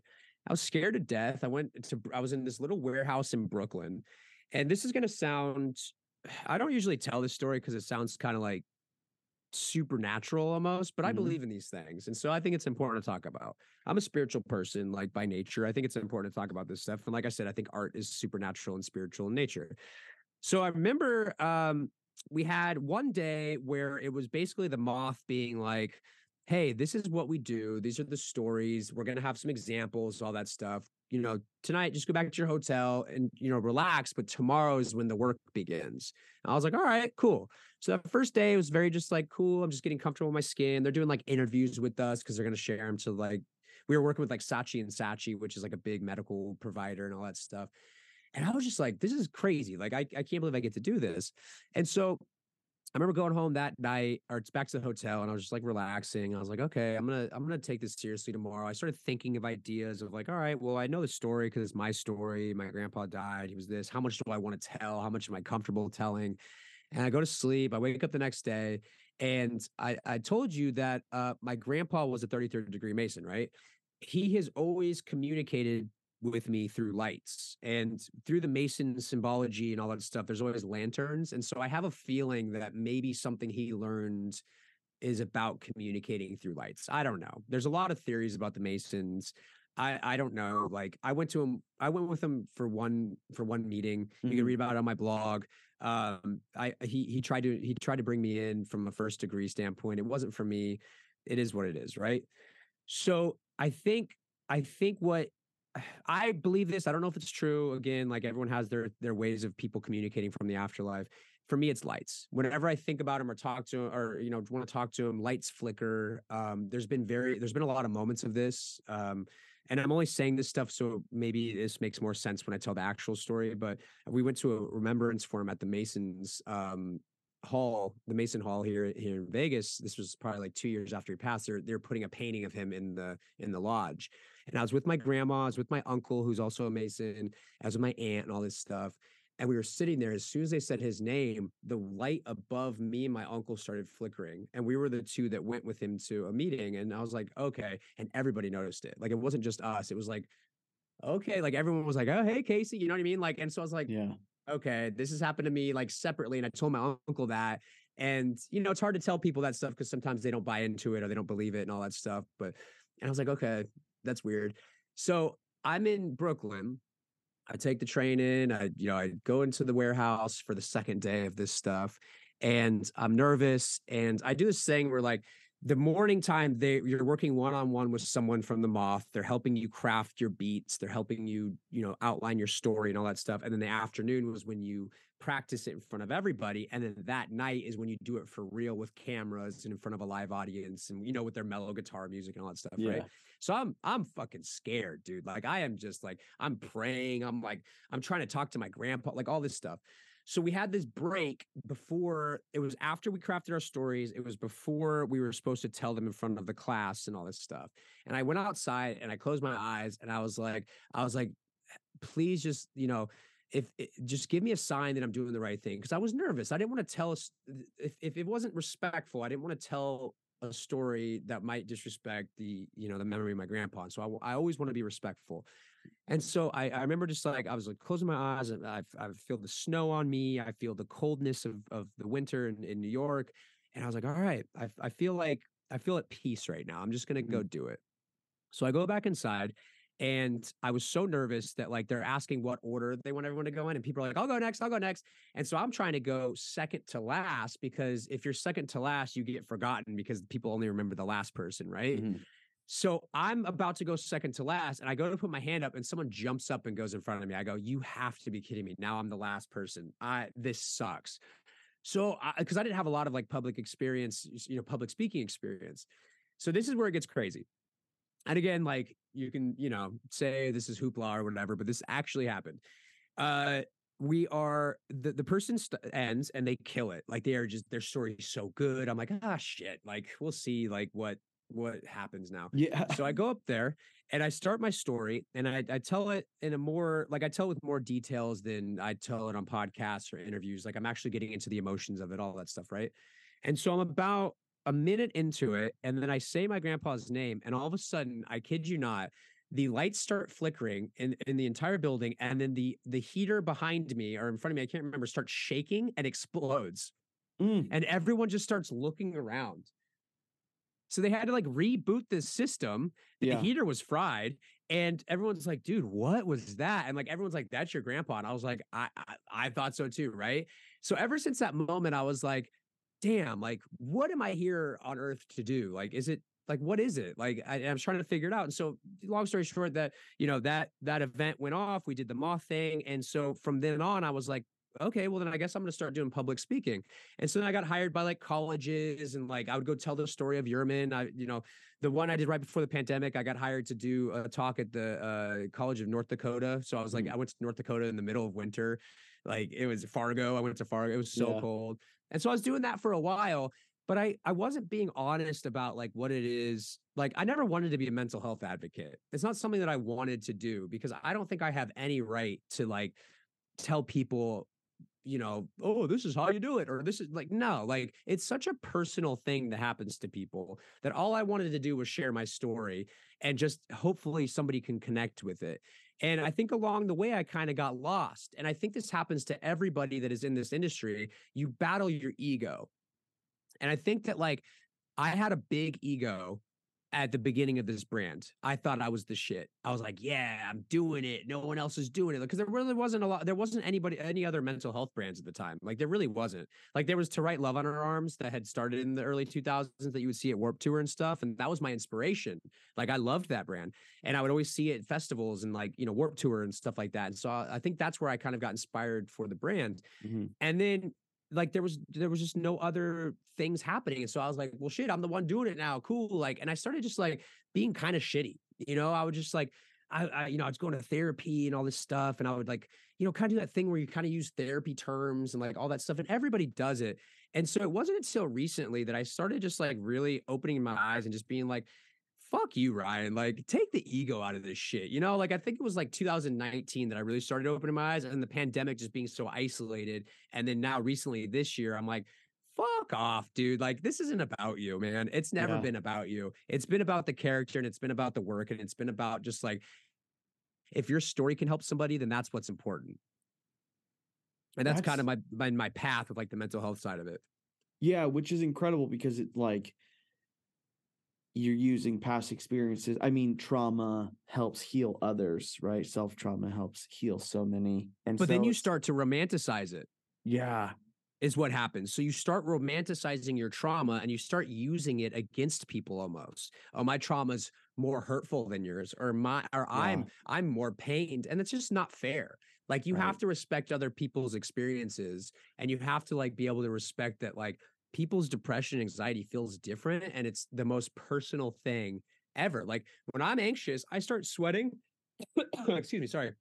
I start sweating and getting hot. I can't think straight. I start getting dizzy, but that's not how someone else's anxiety feels.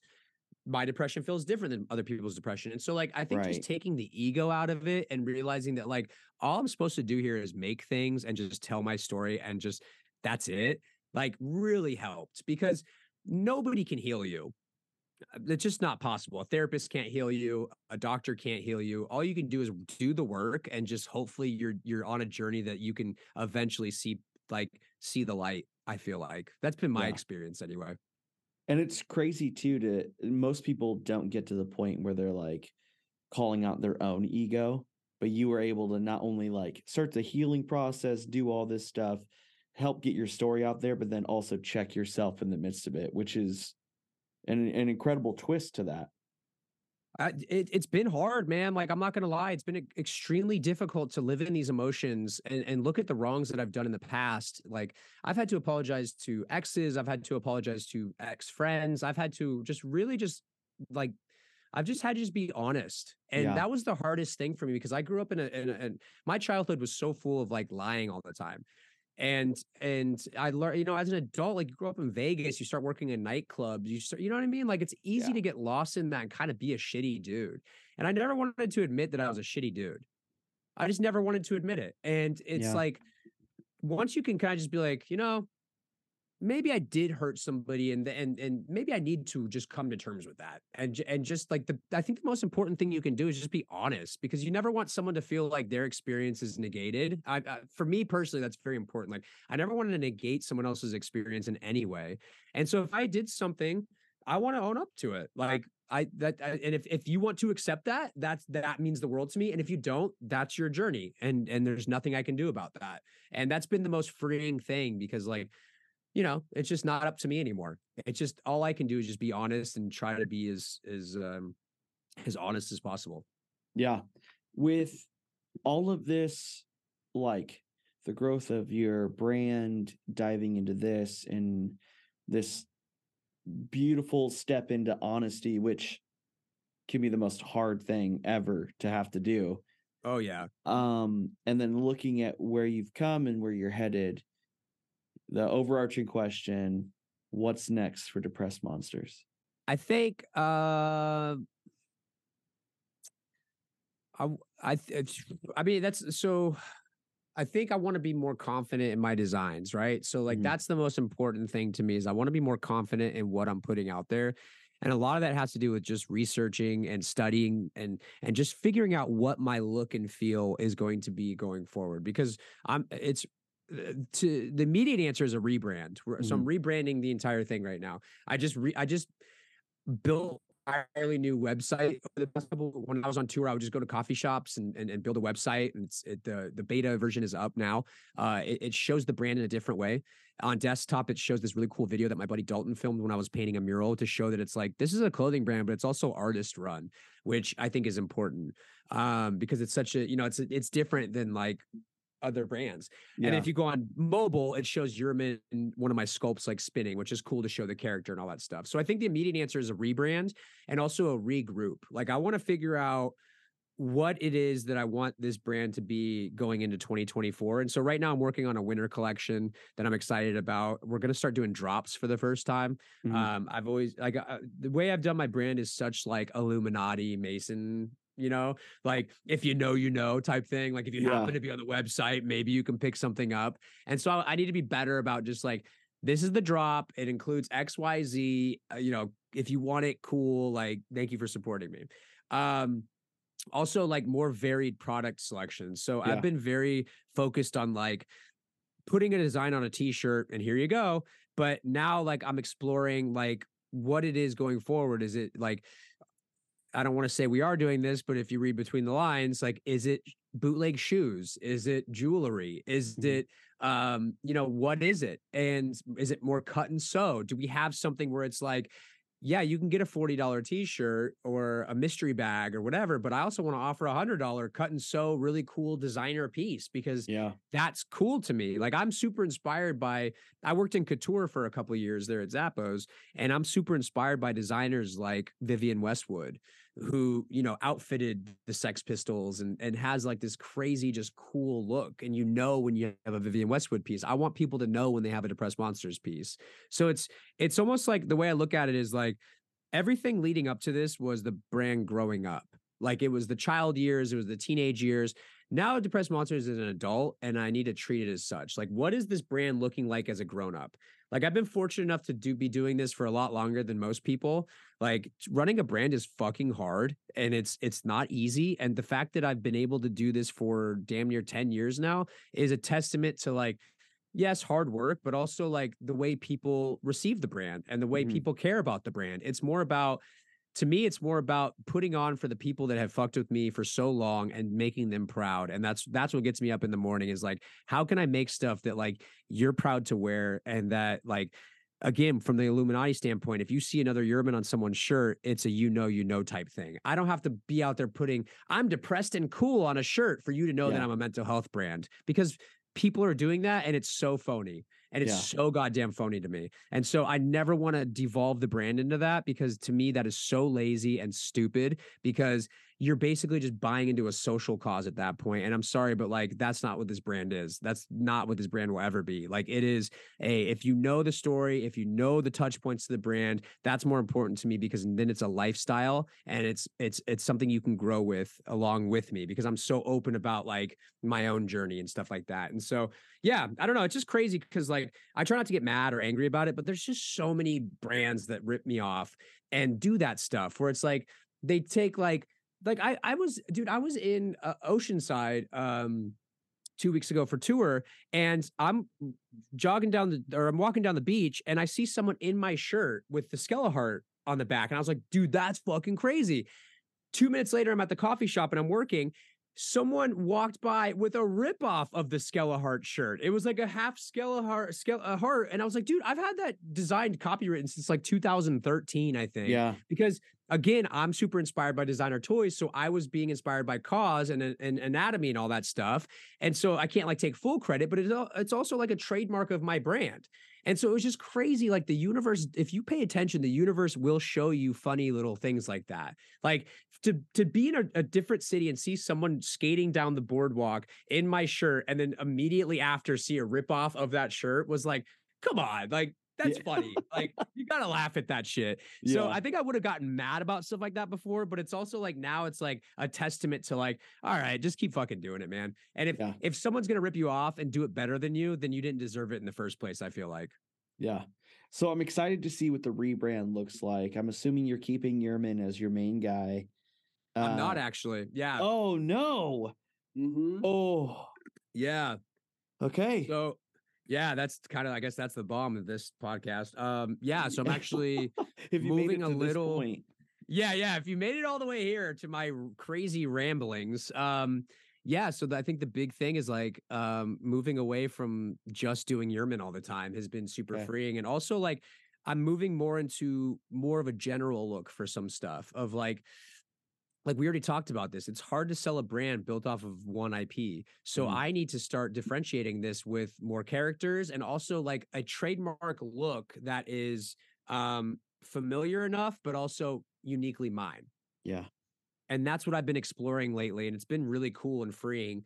If you go to the website, depressedmonsters.com, you can kind of see a preview of it. It's just a placeholder, but it's kind of where we're moving and all that stuff. And yeah, it's been kind of cool. Like Yerman will always be the main character, but it's like, I'm just tired of using the same Yerman. Like this has been, there's not video on this podcast, but like if you know my brand at all, you know, like the trademark Yerman, like this is the one that everybody knows. And it's, it's the look and feel of the brand, but it's been like that for 10 years. It's time to kind of like, that is still the look of the brand, but now it's time to like make it into something a little bit different. Oh, that's so crazy. To think that it's going to shift a little bit, but I'm excited to see what's coming because you've got that passion.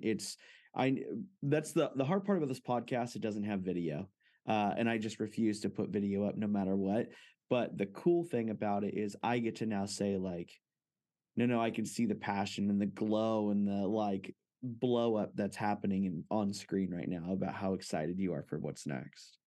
That's a very sweet compliment. You're a very, very nice person. Thank you. That's very sweet. So I had two little glimpses from all the things that you've talked about today that I wanted to share. One, when I was in high school, Obey wasn't huge. He was still in his wall art phase. Yeah. And what's Shepard Fairey? Is that his name? Yep, Shepard Fairey. Yep. He hung. So I grew up in Fresno, California, small podunk town. There was an Obey piece that he put up. I guess he was going through, and it was on the side of like this weird. I don't know if it was like a small building or like a giant electrical thing, whatever. But it was there, and then he wasn't huge in Fresno. Right. And it got taken down, which is so crazy. Huge in Fresno is a great brand name if anybody wants to steal that. There you go. Huge in Fresno. It's the next podcast. Huge in Fresno. Yeah, exactly. Excuse me. That's crazy, dude. Yeah. And I've gone back several times. There's not even remnants of it. And I like everything in me is like someone probably figured out how to get it off the wall and took it. Yeah. Or some destructive hick of a person that like lives in Fresno was like, this can't be here, and like ripped it off. Yeah, it's crazy because if you go on eBay, sometimes you'll see people list like ones they've taken off the walls and stuff, and they're kind of cool to see. I remember when I was working downtown in Vegas in like 2012, 2013 timeframe, he came through on just one of his tours or whatever, and he got up on this crazy spot that was on the side of a building, and nobody touched it. It was there for years until the sun destroyed it, and it was like a statement piece. And I was like, "Fuck, man, that's so cool." And then now years later, I think in like 2018, 2019, he was invited to do like a huge piece on the side of this place called Emergency Arts, and it's like now it's just like it's cool to see the respect given to him because he deserves it. I mean, the dude is just a monster when it comes to this game. It's cool seeing artists do that, like Invader. I love Invader. Yeah, he has a couple pieces in San Diego, but you don't know where. Like he has that app where you can like find all the different ones. There's some kind of app that goes along with it, but I don't have the app, so I only see them if I'm just randomly looking up. And so to see that on the wall and be like, oh, that's cool. And then not tell anyone about it is my favorite thing. Like that's cool. I know. And he's like, I know his stuff goes for like millions on auction blocks and stuff. And it's just there in public. It's so cool. Number two, Tony Hsieh. And it's cool to hear how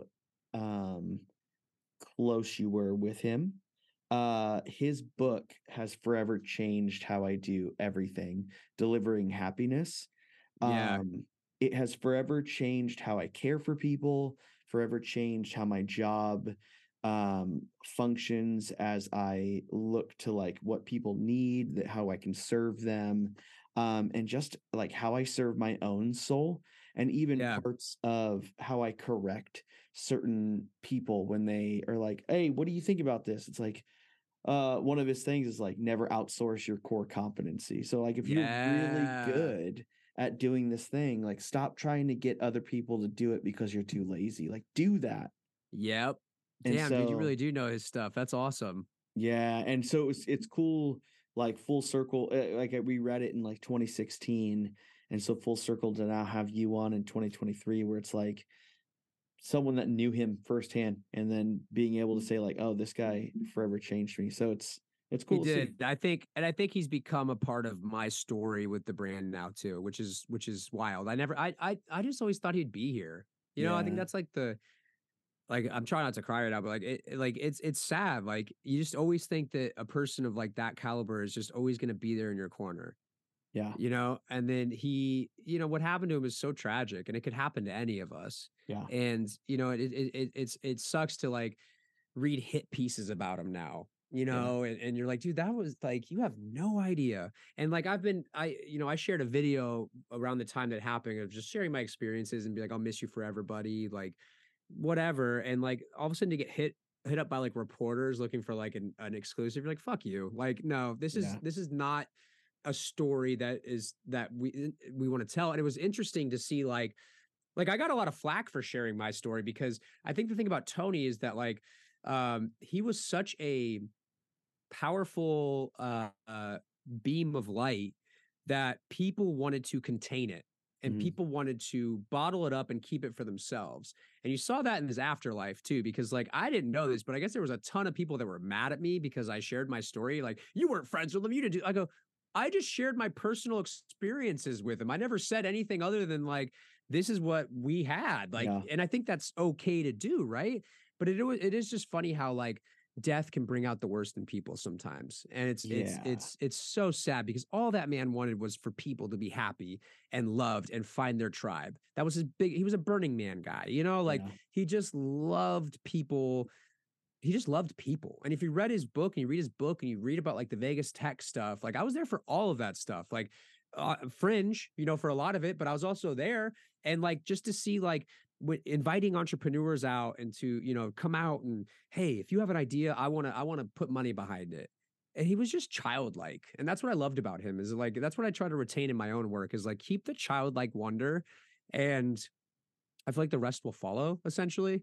And I just learned so many lessons from him, and just even the smallest things that he did. And like, I don't know, like he just really was a special human being. And him and my grandpa were so similar in that sense that like they both just wanted people to be loved and happy. And I've always really affiliated myself with that. I use humor as a way to like bridge the gap with people and stuff. And obviously I haven't been funny on this podcast because this is more of a serious conversation. But like, I think that like for a lot of us, like Robin Williams, Anthony Bourdain, Tony, my grandpa, whoever, a lot of us use that to make people feel accepted and loved when really we might be hurting on the inside too. And then it's not until afterwards you go, oh, I didn't know they were experiencing that things, you know? And it's like, just, you know, if you have someone in your life that maybe is doing that, maybe tell them you love them, you know, maybe just tell them how much they mean to you, or maybe just tell them that they're good how they are. Cause you know, sometimes I wish I was told that. And I think all of us do. And it's an important thing to do. Yeah.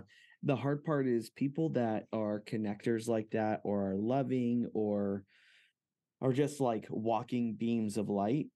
They help you forget the fragility of life. So you think that like, man, they're going to be here forever. And then when the fragility of life gets them, it's like, man, that was unfair. Like that is unreal. Yeah. Yeah. It's like, you know, and I went through so much strife with this and dealing with this, where I was like, why him? Why not me? You know what I mean? Like, it's just shit like that. Cause he just had so much to give. He had so much more to give the world. And it sucks that that was robbed from not only him, but us, because he was just getting started, man. Like he was ready to go off from Zappos and start doing other work in the world. And, you know, you're exactly right. The fragility of life affected him in a way that doesn't affect some other people. And life's hard, man. Like, I don't look down on anybody with addiction issues. I don't look down on anybody for nothing, man. Like, addiction happens, drug addiction happens, emotional addiction happens, all these things happen. And I just come at it from a place of, I'm sorry. You're like, it's hard to get through life. You know, it really is. And I miss that dude a lot. And it's nice to have conversations like this to just like, you know, remind myself about him. But also like, even at Comic-Con, I was talking to somebody because I didn't know anybody at these events that I went to. I just had to put on my cap and go, I'm going to make friends. I just have to at this point. And I was at the fandom party, which is like, it's like the big party of Comic-Con or whatever that I got lucky enough to go to. And I saw a guy dressed as the Mad Hatter, and I was like, that's my guy. And so I went over and I was just like, hey man, like good, you know, whatever. Turns out he worked for the con, but also turns out his wife used to work for a company that was heavily inspired by Zappos, and she almost worked at Zappos.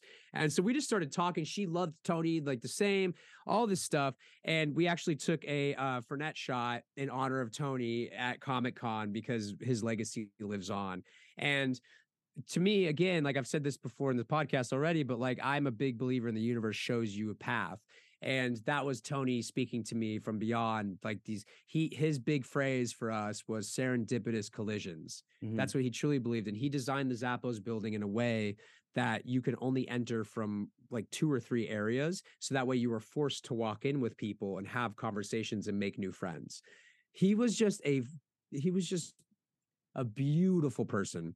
He was he was always thinking about how can I make people more comfortable? How can I make people feel, alive and happy? And even things like that, like who thinks of that? Who thinks to buy an old city hall and close off all the entrances so you have to enter from 2 areas to make new friends? Yeah. It's insane. It's just beautiful. And I try to carry that on in my work. Whenever I have to do customer service side of things, I always try to make sure that I think of Zappos, and I always put so many freebies. And if you order from my brand, I always put so much free stuff in there just because you're supporting me. How can I support you is my big mantra with this brand. And, I just don't want that to ever be lost. Like like I said, I didn't go to art school, but I fucking went to business school, man. And that was Zappos.com, dude. Like, and I got lucky that my professor was one of the best to ever do it. Yeah. So incredible. Dude, I thank you so much for coming on Toys on Tap today. Thanks for having me. Yeah, this has been great. The last part of the podcast I like to split, and it's just the last piece that I love to give the artists, where you get to plug everything that's coming up, how people can get in contact with you, where we can buy your stuff, all that stuff. So okay, will you make me a promise though? Oh yeah, I guess so. Okay, if I announce something on this show, you need to promise me that you won't just slice that part and put it up. Like I want people to just find this part if they listen to the whole thing. Oh, deal. I don't splice any of my episodes up for that reason. Yeah. Cool. Because this has been something I've been nervous to announce. Okay, first of all, you can find me at Depressed Monsters, pretty much all social platforms. Instagram is the main one for me. Probably start making a TikTok push next year. Because fuck TikTok, but unfortunately we have to be there. And so you can find me on all that stuff. Depressedmonsters.com if you want to buy stuff. I do a weekly live stream shopping experience. So it's every Thursday at 7 p.m. Pacific Standard Time, where you can just come hang out with me. We do a lot of fun stuff. Like behind me, I have a vintage mood analyzer. So on the stream, I will analyze your mood. It's really fun. Like, it's really fun. I try to make them goofy and like an experience, because if you're spending a couple hours with me, like the least I can do is make it fun for you. And I'm super inspired by Pee-wee's Playhouse, and I always have been. And so like, I try to make it like, that's why I have this backdrop with like a giant pretzel and the big German and stuff like that. Like, I just want it to be fun for people. So the big announcement, I guess, is that during the pandemic, I was, feeling lost. I was feeling lonely. And I had an opportunity to submit for a reality show. And I was like, oh, this will never happen. Like, whatever. It's like a goofy dating show. I was like, I just want to get out of the house. Turns out I got picked, and I filmed for 2 months in Vancouver. And it's just like this super friggin' goofy like dating show or whatever. But I look at everything that I do as performance art. Mm-hmm. So it's almost like a performance art piece for me. It was never supposed to be released ever, but because of the writer's strike, they're releasing all these shows that they had shelved.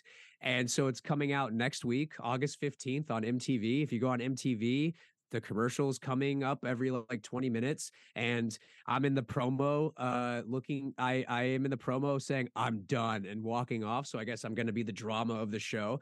But the exciting part for me is that I got to wear my Depressed Monsters hoodie on like some key parts of the show. So I'm hoping that people discover the brand that way. And it's not like it's not beating it over your head. It's just like, hey, if you like me and you want to see the brand, like there it is. And so, yeah, it was born out of basically necessity to survive and do something different. And like I said, I treat everything in my life as performance art, and everything is art. And so this is now a performance art piece that I did 2 years ago that just happens to be on MTV now. I'm not splicing shit. So basically, if you made it to the end of the show, I hope that tune in, or if you want, it's definitely different than anything I've done in the past. Awesome, dude. I cannot wait. This comes out on Monday, so it's like the perfect. Yeah. So then that comes out on Tuesday. So yeah, it's a perfect timing for it. Perfect. Dude, thank you. And I'll post like, hey, like made a big announcement in this one, but you got to make it to the end to hear it or whatever. Dude, I need to release it, dude. Like, I haven't released anything on social about it because I'm scared, because obviously that changes how people perceive me, right? Like, now it's a different thing. And I love this time where it's like, I know something and you don't. And like, I don't want to be perceived as like whatever, I just want to be perceived as an artist. And it does change that a little bit, but I think I can do a good job of being like, this is a performance art piece. Like I did this out of necessity, blah, blah, blah. So we'll see what happens. I don't know. It's just so funny. I think that's the selling point. If it becomes actually who you are and who you become is this like role you played, man, Depressed Monsters is going to take a weird turn in the future. It's going to take a weird turn, bro. I know. Oh my God. But I'm ready. Like I said, the universe provides whatever. I'm just on the path, man. Like I don't know where anything's heading. I'm just here enjoying the ride. So every day that I get to wake up and my bills are paid, that's a blessing, and if I can help someone along the way, then that's cool too. Long live Tony Hsieh. Long live Tony Hsieh. And I can tell you on this side of it, we are blessed because you are here living life. So thank you, bro. Dude, I want to do another one of these podcasts just to talk to you. You are like the nicest person on the planet. Hey, I'm always game. I'm always game for that. I love doing this. So I'm always game. We'll bring you back on after you do a full rebrand and everything. Yeah, I'm down. We'll come back on. That sounds good. And then you're always welcome on that Twitch stream that I do with the dudes. I'm not usually on it anymore, but Josh would love to interview you, I'm sure. I think I might have sent them a message about it. Not that long, maybe a year ago. Maybe it has been a long time, but it's hard to figure out how you collab on things, especially stuff like that. I agree. Yeah. Well, it's easy now because you just let me know if you want to do it and I'll send a text message to him and you can be on it this week if you want. Let me think about it because I think that's a good idea. Yeah, why not, dude? It's fun. Like they're easy to talk to. Again, I kind of quit. I kind of quit doing it just because of my own, burnout and mental health stuff. But they're still doing it, and I'm sure they'd love to have you. Dude, thank you again for coming on. Yeah, dude, thank you so much, man. This has honestly been, I would say, the most freeing podcast I've ever done, just because you have really good energy to you and positivity, and you can always tell when someone's a good person. And I appreciate the nice things you said. It really meant a lot to me. So thank you.